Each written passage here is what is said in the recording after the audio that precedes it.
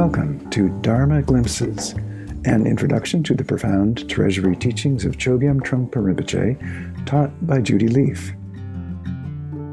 In this episode, Judy discusses focusing on the out-breath in meditation practice. Welcome. Today I'd like to talk more about the out-breath. In the form of meditation that I do and that I learned from my teacher, the emphasis is on the out-breath. Obviously, we breathe in and we breathe out, and the focus of meditation is on the breath.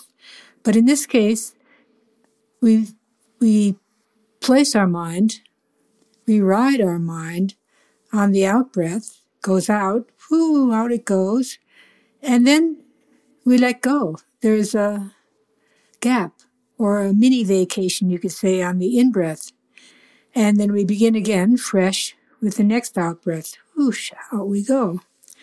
And there's a kind of a pattern, you could say, an intermittent type of pattern, not trying to wed our mind earnestly to the breath, every aspect in and out, every little moment, but we start on the out-breath, connect with that, ride on that, be that out-breath, and then there's a little gap, then there's a little gap. And we begin again. The out-breath, some people talk about meditation more in a sense of centering inward, and this form of meditation is more based on dissolving outward. It is based on an outward mentality, looking beyond ourselves, looking outside of ourselves. And there's another aspect to this out-breath quality, focus on the out-breath, and not trying to kind of lock everything down, but have kind of a rhythm of relaxing and regrouping and relaxing and regrouping.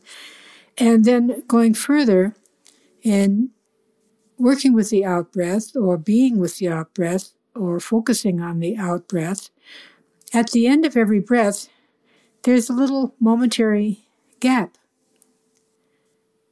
At the end of the out-breath, there's a little momentary gap. And that gap or turning point is actually a very important part of the practice altogether. It's almost at the point of having a meditation technique, which we're taught in terms of sitting upright and paying attention or focusing on the breathing. But then there's little gap. There's this gap where we're not so self-consciously doing something. It's very subtle and very small. It's not like a big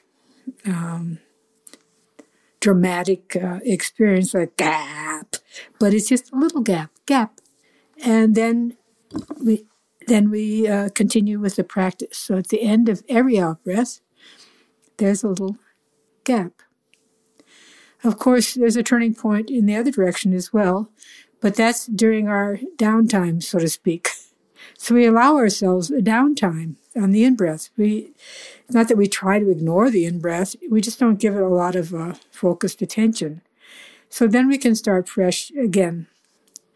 The out-breath has such a powerful quality of relaxing, going outward, out of ourselves, letting go, relaxation. It has many colors and shapes. Every out-breath is a little bit different from every other out-breath. Every moment is a bit different from every other moment. So here we are working with really the fundamentals, you could say, of birth, life, and death. The birth of breath, the death of a breath, a beginning, a middle, and an end. So very, very simple, very, very subtle. We simply place our mind on the breath as it goes out, and we let go. We place our mind on the breath as it goes out, gap, and we begin again. So any one session of meditation, you could say, is made up of many mini meditations, every breath being a mini meditation. And then you move to the next, so to speak. And that's how it goes. Thank you for joining me for this glimpse of Dharma.